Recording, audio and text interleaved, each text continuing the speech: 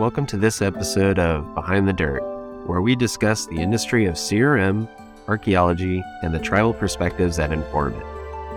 My name is Brendan Slattery, and in this episode, we'll be discussing the industry's history in the United States and how tribal communities have been at the center of this development, both directly and indirectly.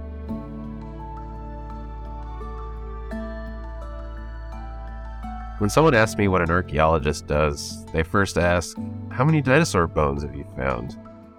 Then after I disappoint them by stating that I only study historic and prehistoric human societies, they immediately think of someone like Indiana Jones fighting Nazis, climbing into ancient temples, dodging deadly traps, and looting the artifacts within.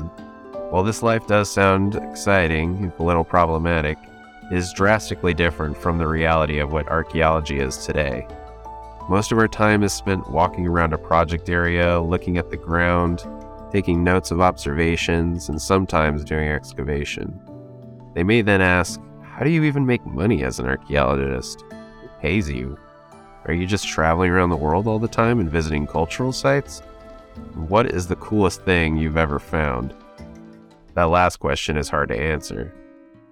But while some archaeologists in the United States take a traditional academic route and focus on research by working with universities, most work in an industry called Cultural Resource Management, or CRM. In fact, roughly 80% of archaeologists in the United States work in the private sector, or government regulatory agencies in the CRM industry. But cultural resources was generally thought of for the longest time as artifacts just found in the ground that archaeologists dug up. But it also includes other things pertaining to human culture, religion, and subsistence that involve other anthropological fields. Now, what is CRM? To fully understand what archaeologists and CRM firms do, we must start by answering the question, what even is archaeology? And why are we doing it for companies and agencies across the country that have nothing to do with studying people? Archaeology is the study of human culture through the materials they make or alter. One key aspect of archaeology is the destruction of its subject matter. When we excavate something, that moment in history that has been buried for ages becomes just an object, or even worse, gets destroyed. Which is why modern archaeology has been fine-tuning its recording techniques since its inception in the field of academia and in governmental pursuits. These facts, though, make archaeology a complicated and sometimes invasive action that now must consider the damage done to the cultural material and the relations with all its stakeholders, primarily native and descendant communities that still live in these areas. The origins of archaeology and the interest in human history go back much further than the 150 years the named academic field of study in Western societies has existed. Humans are generally curious about our past and have tried to pass down that knowledge in various ways. Although there have been times when this practice was reduced to relic hunting and grave robbing to be used as status or wealth signifiers and furthering colonial agendas, humanity's fascination with the past has been evident since we could communicate. One of the oldest practices of passing down history is oral history, or communicating stories concerning the past via word of mouth. Many contemporary groups of people continue to pass their records down through storytelling. Petroglyphs and pictographs are probably the earliest form of passing this knowledge in the material record.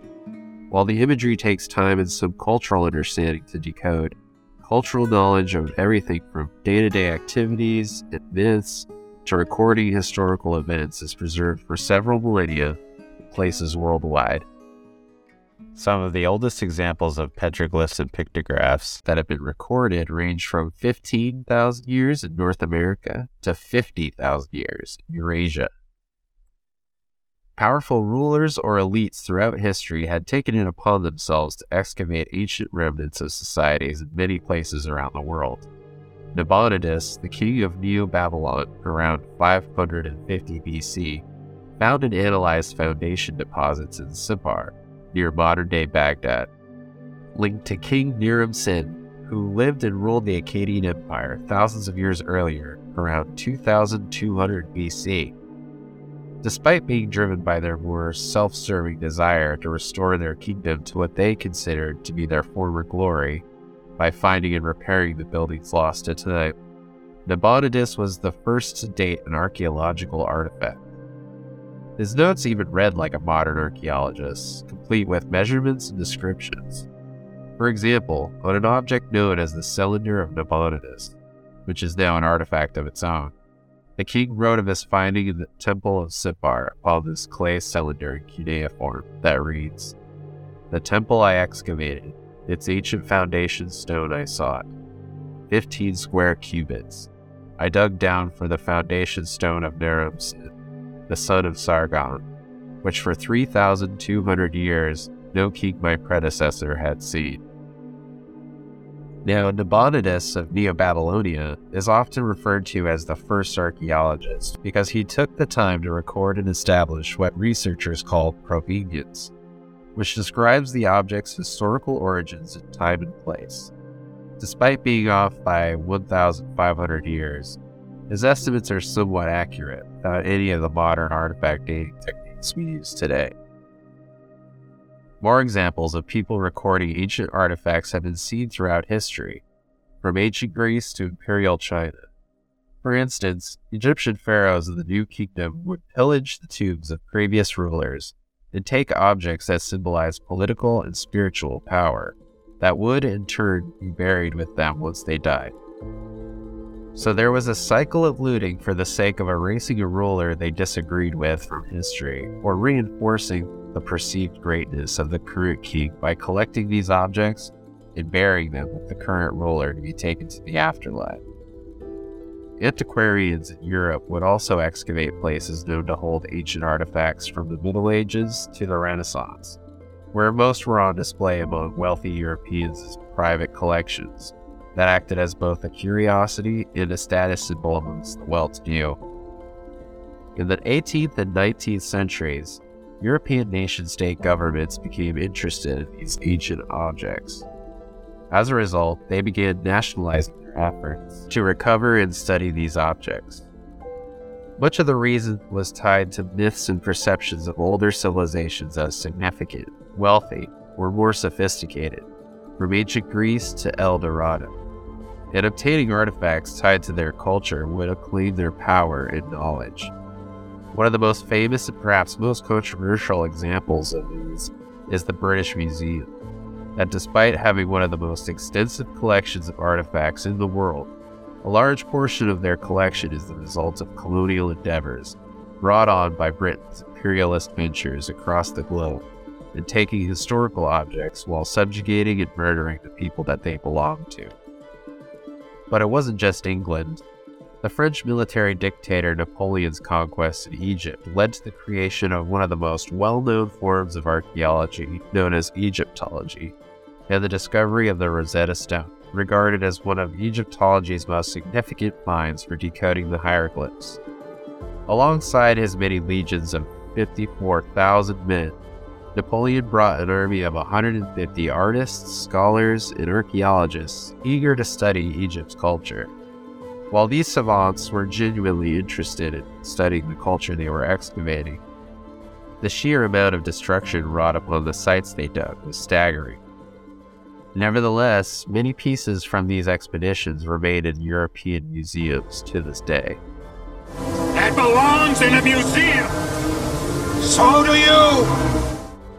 The governments of Greece, Egypt, and several other African countries that have had their cultural resources plundered by European countries have been petitioning to have much of these finds returned, but have yet to be successful.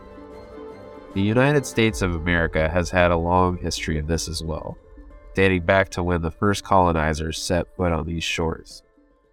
Thomas Jefferson was one such individual who led an excavation, largely powered through African slave labor, of native burial mounds on his estate, Virginia. His belief in the idea of the, quote, vanishing Indian was ironic, since the country he helped create was causing the destruction. His motivation and justification for this excavation was described by Smithsonian Magazine as, quote, a myth history of the 18th and 19th centuries that depicted Native Americans as a vanishing race, incapable of adapting to the new American civilization.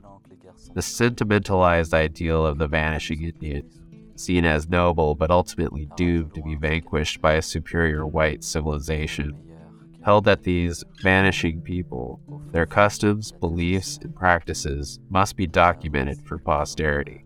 End quote. There's a metaphor for American history in there somewhere. These realities have shed some light on the fact that the study of archaeology and material culture historically has been a political act of cultural genocide by colonial forces that, by stealing the history of these people, their existence could be fetishized as a curiosity and ultimately erased.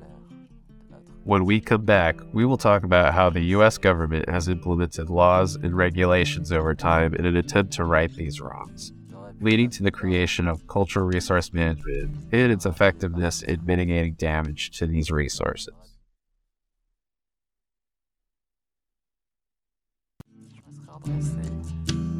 Much of archaeology in the United States had been managed by private entities and small local governments since the creation of the Library of Congress in 1800 up until the 20th century.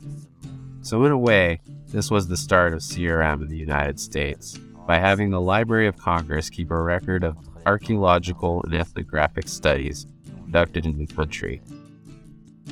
But there needed to be more meaningful infrastructure that could enforce any sort of regulation. Not that any effective regulation or protections existed for people whose material culture and remains were being taken. Until the 20th century, nothing legal could prevent people from looting artifacts from cultural sites, colloquially known as pot hunting. These pot hunters, domestic and from abroad, continued the tradition of stealing artifacts considered to have monetary value at the expense of indigenous communities' rapidly disappearing cultural fabric. The mindset instilled by former U.S. governmental policies of Western expansion, inspired by borrowing language from Manifest Destiny, led to colonizing white Americans engaging in looting and culturally destructive activities. Despite some archaeologists trying to record and preserve as much as possible, the knowledge gleaned from archaeological digs paled compared to the artifact looting. Even through archaeological study, many sites were destroyed, artifacts removed, placed in storage, human remains disturbed, and sacred sites desecrated regardless of the researchers' intentions. In 1906, President Theodore Roosevelt and his administration passed the Antiquities Act in response to this phenomenon. One example of this phenomenon was Chaco Canyon in New Mexico, one of the most stunning cultural sites in both the Southwest and the United States in general, with multi-story, densely concentrated buildings constructed against cliff walls and on top of seemingly inaccessible mesas that had been looted extensively by pot hunters, had served as inspiration for the Antiquities Act. The prominent architectural complexes at the site were the culmination and consolidation of thousands of people who had been living in the canyon that reached its population peak around 800 AD to 1140 AD. Hundreds of apartments, large subterranean circular meeting areas called kivas, and great houses are connected to form the large structure that punctuates the canyon landscape in which the site resides. Irrigation systems, roadways, and outposts dotted and crisscrossed the landscape. Naturally, this site contained an immense number of artifacts and cultural material that drew the attention of the Hyde exploring expedition, owned by Talbot and Fred Hyde Jr., who were heirs to a soap-making company from 1893 to 1899. Back then, archaeology was still hanging on to its reputation as a wealthy person's pastime that people like the Hyde heirs had taken an interest in. They excavated over 60,000 objects and sent them off to New York with little documentation, severely impacting the condition of the site, which the Roosevelt administration felt called for legal action. An archaeologist who worked in New Mexico for a local university, Edgar L. Hewitt, conducted studies that recorded the extent of these sites and was alarmed by the damage the Hyde exploring expedition was causing. His and others' work directly led to the creation of the Antiquities Act, and his work directly shaped what the law looked like. The Antiquities Act essentially stated that looting on federal land was illegal and allowed the president to establish national monuments to mitigate the damage caused by looting and environmental resource use. However, the language of the law was considered very broad. giving little distinction between modern and historical indigenous cultural movements in existence, and needed more management systems to enforce. The creation of many of these monuments has had controversial side effects that included the creation of national monuments to displaced Native communities and further the United States policy of eliminating Native people from their land to preserve them for white Americans. Many have argued that the Antiquities Act was used mainly as a tool for economic and nationalist purposes, and a way for early corporate America to greenwash their destruction of the environment to improve public relations. An example of this is John D. Rockefeller's purchase of over 30,000 acres of land in Wyoming, which he gifted to the federal government, leading to the creation of the Grand Teton National Park at a place known as Jackson Hole. However, Rockefeller also owned Standard Oil, which had been destroying much of the landscape across America and running into public perception problems. Much like how the Sackler family funded the arts and humanities while profiting from the opioid epidemic since the 1950s. They mostly took a page out of the Rockefeller's handbook with the lesson that public service can almost excuse any transgression in America. A dissertation titled Intersections and Detours, Tracing Standard Oil's Trails Through the Grand Teton National Park by Lori Heek mentions that, quote, much of the public's opposition to creating a national park in Jackson Hole centered upon the area's long human inhabitation, first by Native Americans and then by Anglo-agriculturalists and ranchers. The team's rhetoric reframed this history, making the goal simply to, quote, preserve a truly great wilderness area, all parts of it wonderfully scenic and great game ranges still unspoiled, unquote. The Rockefeller team then went on to mythologize the history of Jackson Hole and completely omitted the Native American presence, and in this way contributed to the manifest destiny narrative that had been the U.S. policy towards Native peoples and descendants since the founding of the country. Much like the Egyptian pharaohs I mentioned before, history was used as an almost secular divine right to claim the power, and in this case, land, of the people who came before them. Their desire was to preserve the victory of white men pioneers over the indigenous population for future generations, while simultaneously removing the descendants from the land upon which they lived and depended on since time immemorial.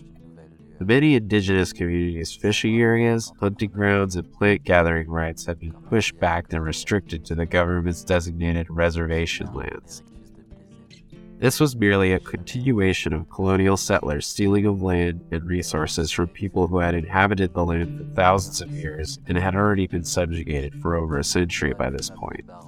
An article on the National Park Service's website details some of this occurring at the same time in the Southwest by stating, quote, because American settlers and soldiers had successfully appropriated traditional lands, many Native communities struggled for survival. Native Americans, in large measure, had been pushed to marginal regions and no longer had easy access to traditional areas for hunting wild animals and gathering vegetables, fruits, and herbs. The growing Anglo population in the Southwest in the late 1800s, the boom of the cattle industry, and the discovery of silver and copper deposits also strained riverian resources and farming infrastructure, end quote. The Antiquities Act did little to preserve cultural resources, as no one had been prosecuted under the law until the 1970s. The Native people were driven from these sites in the name of science and preservation. Moreover, the acquisition of land by Anglo settlers was not slowing down during the 19th and early 20th centuries, given the creation of the Indian Removal Act and the Dawes Act, forcing hundreds of thousands of indigenous people to abandon their ancestral lands and force them into the American capitalist system, and that the Antiquities Act aimed to preserve what anthropologists considered to be important scientific sites and objects, but failed to recognize the importance to modern descendant communities. And the looting continued. Throughout the progression of the 20th century, the Department of the Interior began to create separate government agencies, like the National Park Service, to maintain and monitor these new monuments, and whose responsibility it was to protect all resources, both natural and cultural, despite the cultural disconnect between subsistent lifeways for the tribes in those areas and the United States' desire for tourism revenue. When we come back, we'll talk more about the actions of the U.S. government in the 20th century up until the present, and the work of activists to change how the government handles cultural resources after a long history of destruction, and what role archaeologists played in that movement.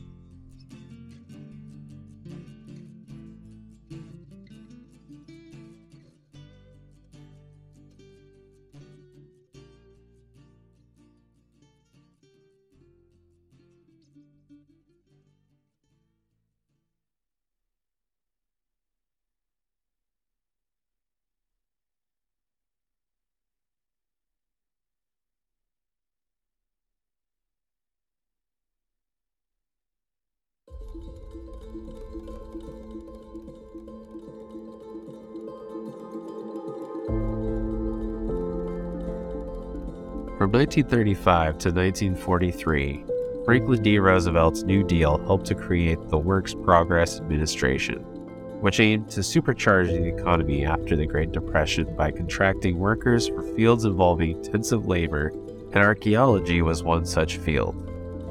For the first time, archaeology was a method of employment for many Americans. Archaeological knowledge and research skyrocketed, and a few scholars rose to prominence during this time due to the immense amount of work being conducted, especially in the Southeast United States. However, a few aspects of this push were problematic, to say the least. One of them was excavation for the sake of excavation, instead of being used to answer research questions. Archaeologists also grew concerned about the need for more publication and analysis on many of these projects. Scientific methods seemed too cumbersome for laborers who worked on these projects, and much of the work was seen as an unrealistic bureaucratic expectation. These issues would be addressed in the 1960s and 70s, which we'll get to in a moment. In the 1950s, the United States Army Corps of Engineers, at the behest of President Eisenhower, carried out a big push of infrastructure projects that included dams, highways, and reservoirs. This did irreparable harm to cultural and sacred sites, including many that were important to the river tribes of Oregon and Washington. But this occurred nationally, while the U.S. government tried to assimilate indigenous people into the quote-unquote melting pot of America, stripping them of their customs, traditions, languages, and the ways of life. There was an enormous backlash in the 1960s to this reckless destruction of cultural history and the dissolution of existing indigenous communities. In the following Indian civil rights movement, the focus was shifted to reclaiming lands taken by the U.S. government and establishing cultural roots. In addition, the government's push for rapid urban renewal and its effects on cultural sites was brought to their attention by activists. At the same time, African Americans began taking an interest in their own cultural history within the colonial context of America, as the fight for civil rights was underway and demanded that their cultural material be respected. Once the federal government realized that preserving these places and materials was in the public's interest, it enacted the National Historic Preservation Act, NHPA, in 1966. This law prompted the National Park Service to create the National Register of Historic Places, which kept a record of these resources for the government's agencies. In the 1970s, the Office of Archaeology and Historic Preservation, and later the Bureau of Land Management, was created and hired archaeologists to conduct work on government lands to record, excavate, and preserve cultural resources within their jurisdictions. It began referring to this practice as, quote, cultural resource management. This signaled the birth of CRM. This system still exists in the industry today as archaeologists work with state, local, and federal agencies with other laws that govern how this work is done. This law included clauses like Sections 106 and 110, which mandated that these agencies evaluate all cultural sites and their eligibility for the National Register. The law also created the Secretary Standard for Archaeology and Historic Preservation, which outlined field methods and professional qualifications for paid archaeologists to handle these cultural resources. Shortly after, the Indian Self-Determination and Education Act was instituted in 1975, which gave tribal governments the ability to have more control over their responsibilities and programs in administered by the federal government that involved Native people. It also included sacred sites and natural resources vital to all tribes and held cultural significance worth protecting.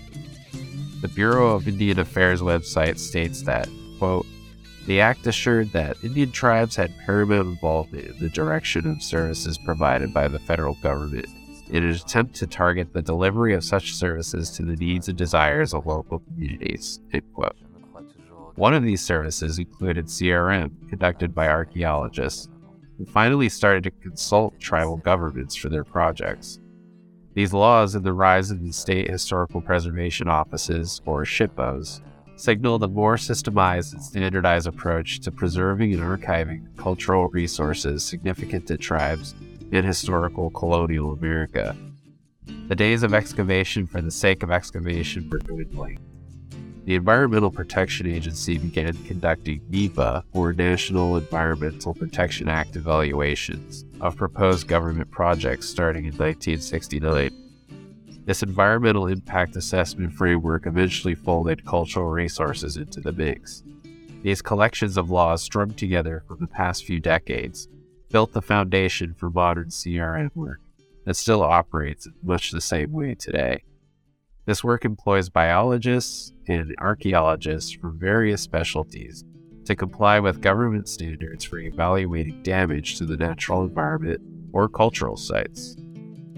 However, the problem was, and still is, that private entities are not compelled to follow the recommendations that archaeologists and biologists put forth as the government does, no matter what damage will be caused.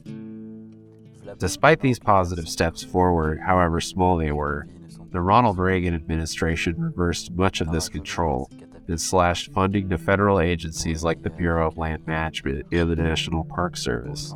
This left a large infrastructure gap for maintaining this newly created system. Historical preservation and archaeological work for the benefit of tribal governments was hamstrung before it started taking form. This forced state, local, and tribal governments to form their own versions of these agencies, to fill the void with meager funds to begin with. The Reagan administration's actions were meant to open more development land and further push the urban renewal agenda without regard for these cultural sites. The 1980s were punctuated with deregulation and defunding of federal agencies built to maintain these natural and cultural resources. But American corporate capitalism only strengthened, and with it came more devastation in the environment and material history of indigenous Americans and others. The government also stopped taking these steps to assess cultural materials. The consequences went into the public eye with a famous case involving an African slave burial ground that was accidentally excavated and horribly handled during the construction of a new General Services Administration building in New York City. When construction began in 1991, the federal government rushed to complete the project. Unfortunately, historical research into the location of the new building revealed that there was a, quote, Negro burial ground, end quote, marked as such on a 1753 map of New York. Still, the speedy project unearthed around 400 coffins containing human remains with a backhoe while digging the foundation. Still, the government saw it as more of a legal hoop to jump through despite what the evaluation revealed. The thinking behind it, according to Thomas F. King's book, Cultural Resource Laws and Practice, states that the environmental assessment was prepared by a planning firm under contract with a design and development firm under contract to GSA to design and build the new facility. This firm, in turn, subcontracted with an archaeological company to do the cultural resource work. The resource, the burial ground, was perceived to be an archaeological site.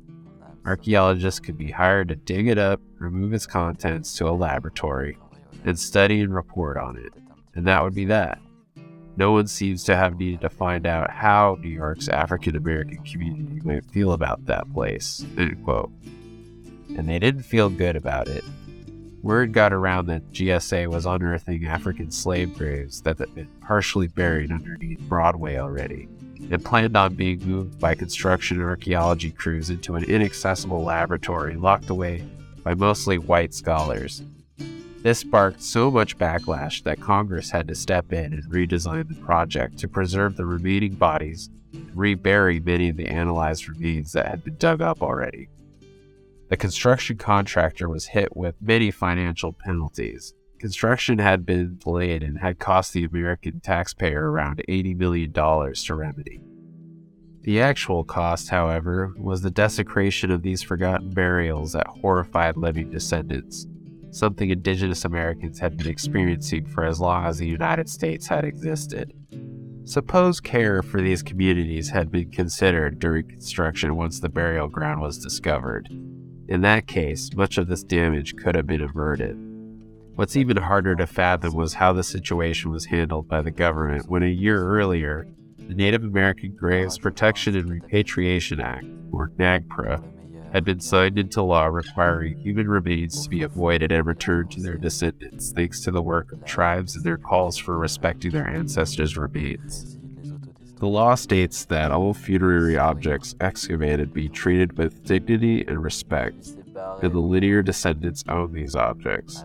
This is a perfect example of how the government and businesses operate with efficiency and speed first, and think about the consequences later, as long as all pertinent laws are followed, which at the time had no mention of African Americans being included in this category.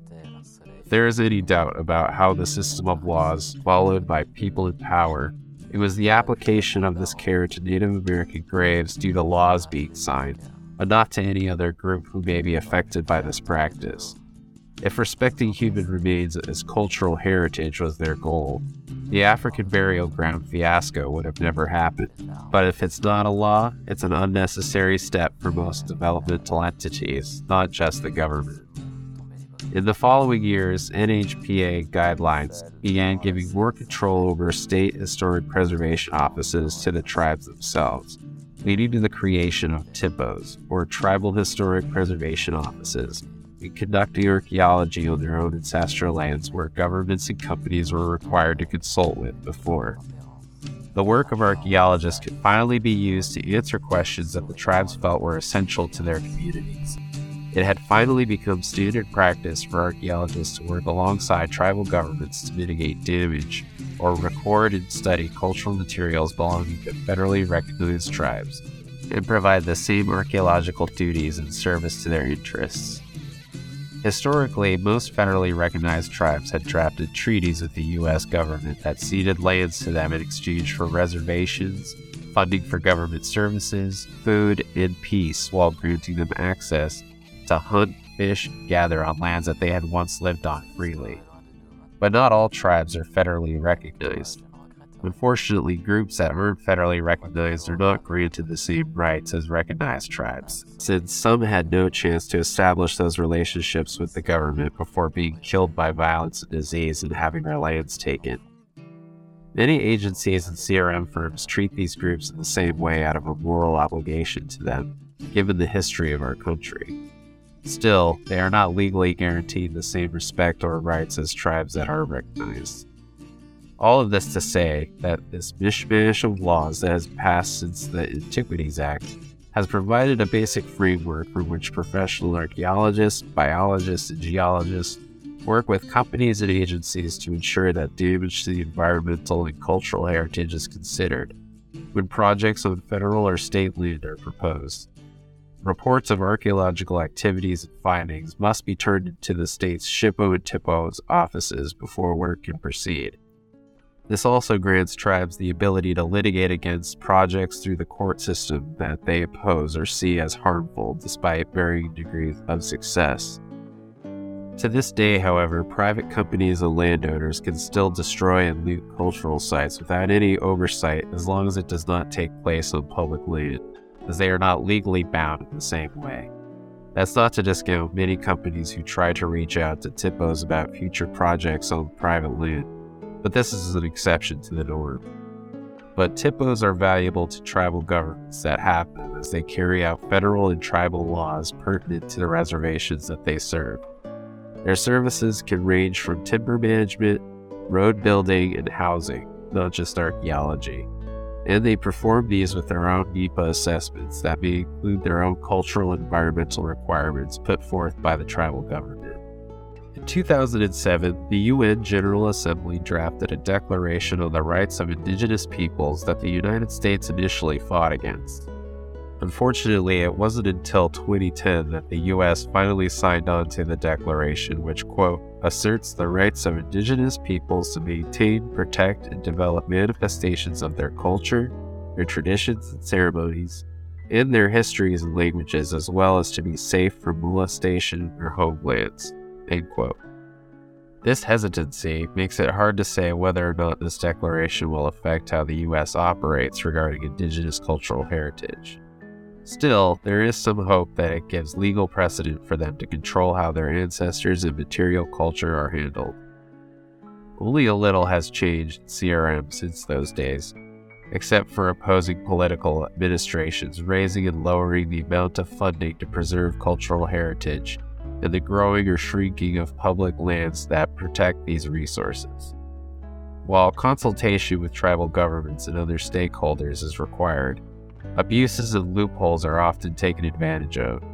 For example, no company or agency is obligated to follow the recommendations from archaeologists on a NEPA assessment if they fill out a FONSI, or finding of no significant impact.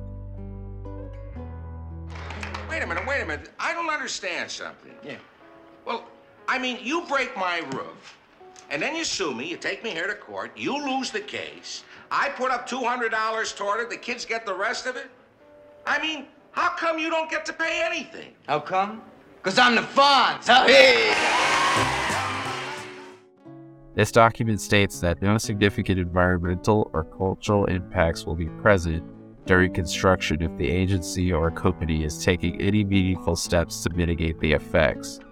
However, if there are significant impacts, the company or agency must produce an EIS, or Environmental Impact Statement, showing the public what consequences will be caused by the project, which, if done poorly, can cause an absolute public relations nightmare for the company pursuing the project.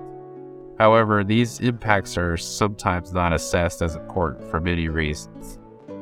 This system is flawed, however, and evidence of this can be seen in the case of the Native Hawaiian struggles against NASA and the University of Hawaii building telescopes on top of the large mountain known as Mauna Kea for its lack of light pollution at the peak. This mountain is considered sacred by Native Hawaiians and has been the subject of controversy surrounding developments on the mountain itself. The land was leased to the university in 1968 and has been the location of several telescopes being built against the wishes of the local indigenous communities. NASA planned to expand the Keck Observatory and filled out an EIS, but concluded that no impact was significant since the effect was spiritual in nature. Despite pushback from the Native Hawaiians, Thomas F. King's book mentions that, quote, clearly the project had the potential for impacts on cultural resources, and clearly it was controversial. Two of the intensity measures of significance outlined in the NEPA regulations. Yet NASA did an EIS-like environmental assessment of the project and concluded that it had no significant impact.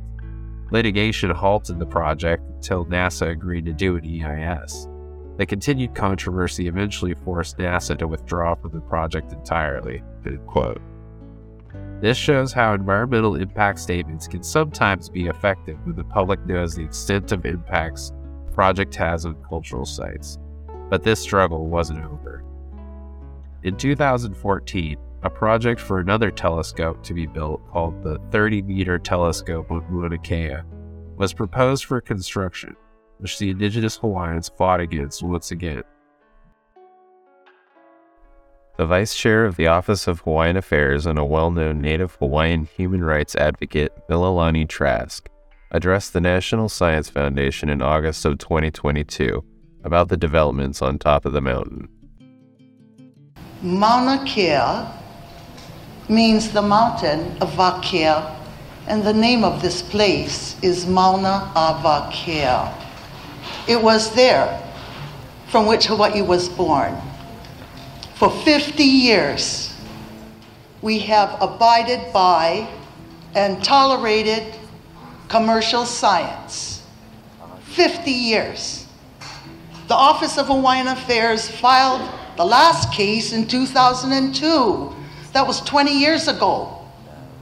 We had already been submitting testimony for 30 years, and there was no corrective measure taken in any regulation. It is sacred to our people. 13 permits have been given out on Mauna Kea, but 22 buildings were constructed. You're a little bit late to come in with the National Environmental Protection Act. As a result, 30 tribal elders were arrested for protesting the construction of the new telescope. The controversy lasted until 2019, when the Hawaiian State House passed a bill protecting the mountain and creating the Mauna Kea Stewardship and Oversight Authority, an 11-member panel with 2 native members that would negotiate the future uses of the mountain and prevent any new developments or expansions to existing telescopes after 2033. With America's legacy of colonial violence and racism, it's no wonder we took this long to begin shifting course towards a more equitable approach to archaeology through CRM. Archaeology has seen an uptick in Native and Black archaeologists, shaping the cultural narrative surrounding their ancestors' past. The field has gained immense insight into life ways that the previous Western perspective has been lacking. The subdiscipline of Indigenous archaeology, which is archaeology done by Indigenous people, rose out of the 70s and 80s when Native activists and scholars began incorporating their cultural knowledge and viewpoints as the direct heirs to the cultural material they studied. Cooperation between Indigenous and non-Indigenous archaeologists has become more common in parts of the country in the last few decades, providing us with a deeper understanding of the stories that the artifacts we find can tell us. As I mentioned at the beginning of this episode, things like oral histories told for generations amongst contemporary Native groups have given researchers valuable context for the objects they study. We need to include these perspectives in our field to know what the answers to some of these research questions could be. This knowledge is also worth preserving, much like any historical building or object, as its cultural value stretches beyond what we can see. In 2011, the Society of Black Archaeologists was formed by Black scholars and professionals to lobby for properly treating cultural material related to the African diaspora in America and encourage Black archaeologists to participate in the field. They strive to ensure that Americans of African descent are not just the subjects or informants of archaeological study, but are active participants in creating the historical narrative for their communities. Furthermore, they work to encourage educational access for and resolve historical exclusion of Black scholars in America in shaping their cultural histories, much like Indigenous archaeologists in the present day. Hopefully, this will be a positive new direction for anthropology as a whole, while archaeologists work towards a more socially conscious, accurate, and just future for the study with the overreaching goal of righting the wrongs of our past. A new set of laws that are all-inclusive to everything we've discussed will only be accomplished by allowing and inviting those whose ancestors we study to have a voice in this process. All people have a First Amendment right to worship the Akua, to worship God. It is an inviolate right. It's in the 13th Amendment, for God's sake. Don't you all know that?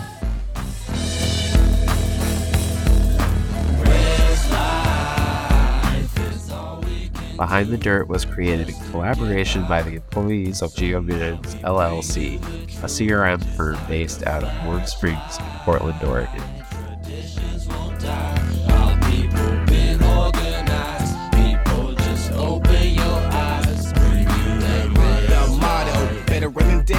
Off of Cus's head, red's lights, nothing nice, so we're riding horseback, ready to attack, setting up camp, taking our land back, one nation at a time, giving politicians a panic attack, the wolf pack, gonna attack like a running back.